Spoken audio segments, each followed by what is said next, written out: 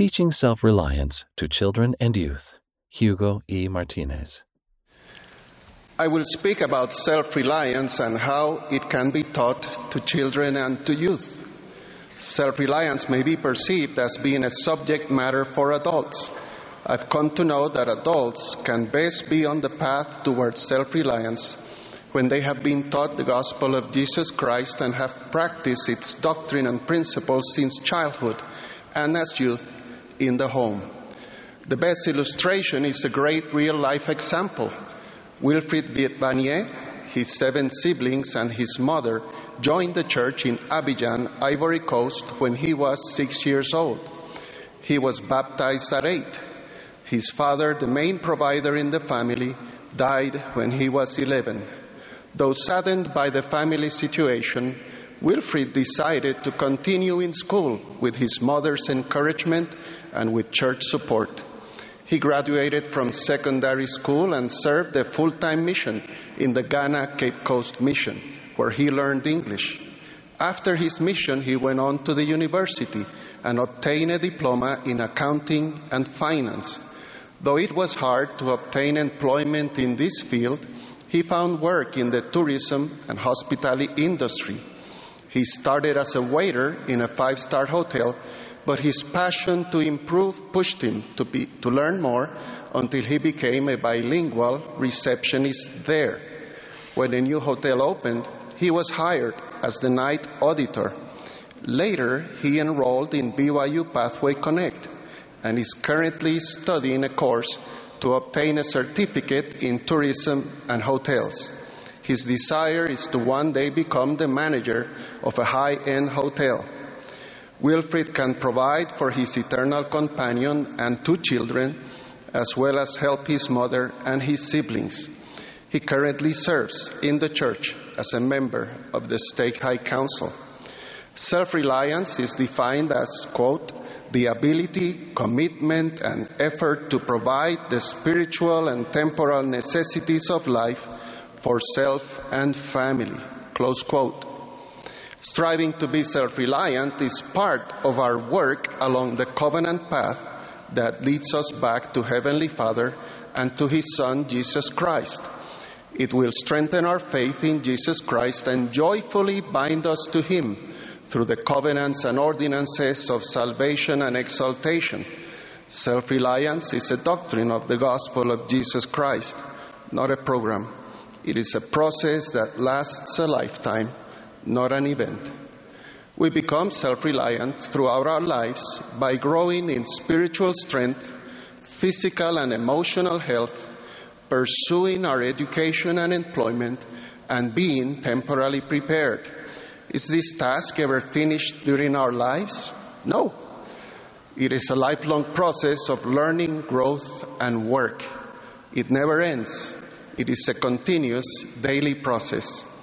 How can we teach the doctrine and principles of self-reliance to our children and youth? One important way is to regularly apply the principles of the Children and Youth Development Program. Parents and children learn the gospel of Jesus Christ, participate in service and activities, and work together in 4 areas of personal development that are unique for each child. It is no longer the same primary program for all. The Children's Guidebook says, quote, when Jesus was your age, He learned and grew. You are learning and growing too. The scriptures say, Jesus increased in wisdom and stature and in favor with God and man. This scripture refers to growth and learning in the spiritual aspect, favor with God, the social aspect, favor with man, the physical aspect, stature, and the intellectual aspect, wisdom. These developmental areas apply to all of us, no matter our age. When do we teach them? In Deuteronomy chapter 6, verses 6 and 7, we read, and these words which I command thee this day shall be in thine heart, and thou shalt teach them diligently unto thy children, and shalt talk of them when thou sittest in thine house, and when thou walkest by the way, and when thou liest down, and when thou risest up.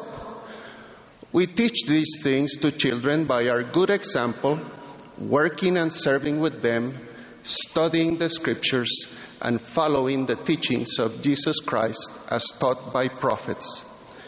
I've mentioned that in the Children and Youth Development Program, children choose different goals in each one of the 4 areas of development.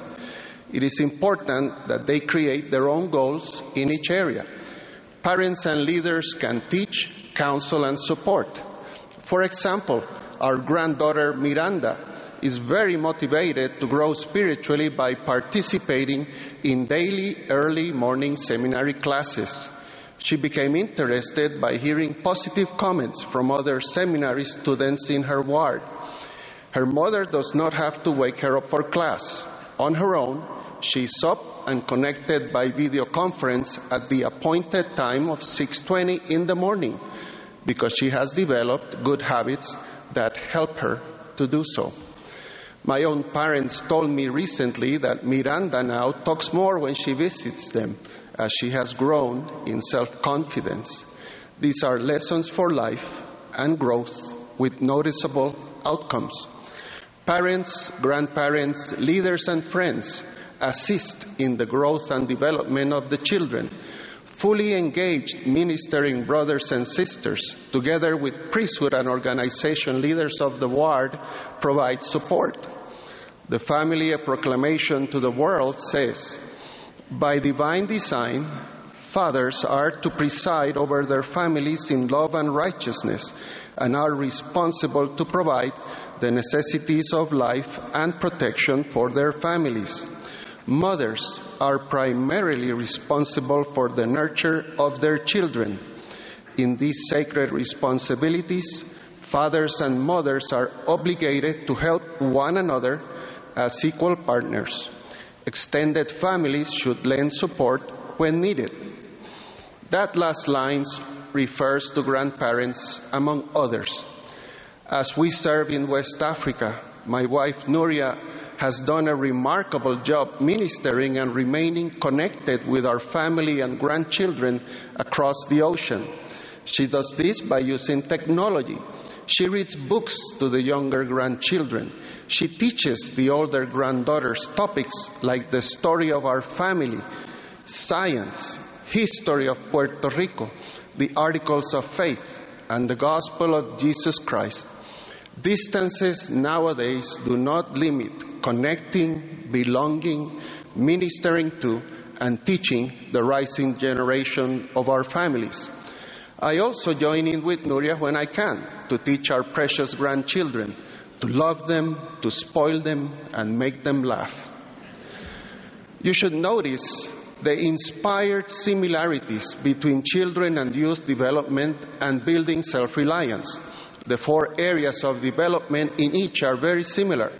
Spiritual strength in self-reliance relates with the spiritual in children and youth. Physical and emotional health in self-reliance connect with the physical and social in children and youth.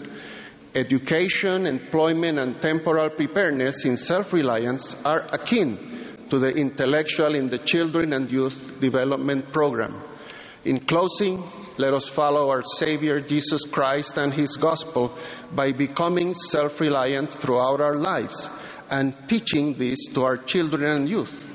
We can do this best by, number 1, being good examples of service to others. 2, living and teaching the doctrine and principles of self-reliance.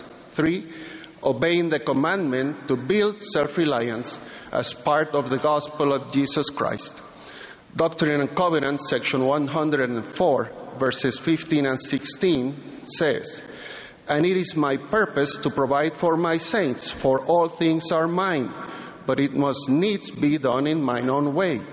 And behold, this is the way that I, the Lord, have decreed to provide for my saints, that the poor shall be exalted, in that the rich are made low."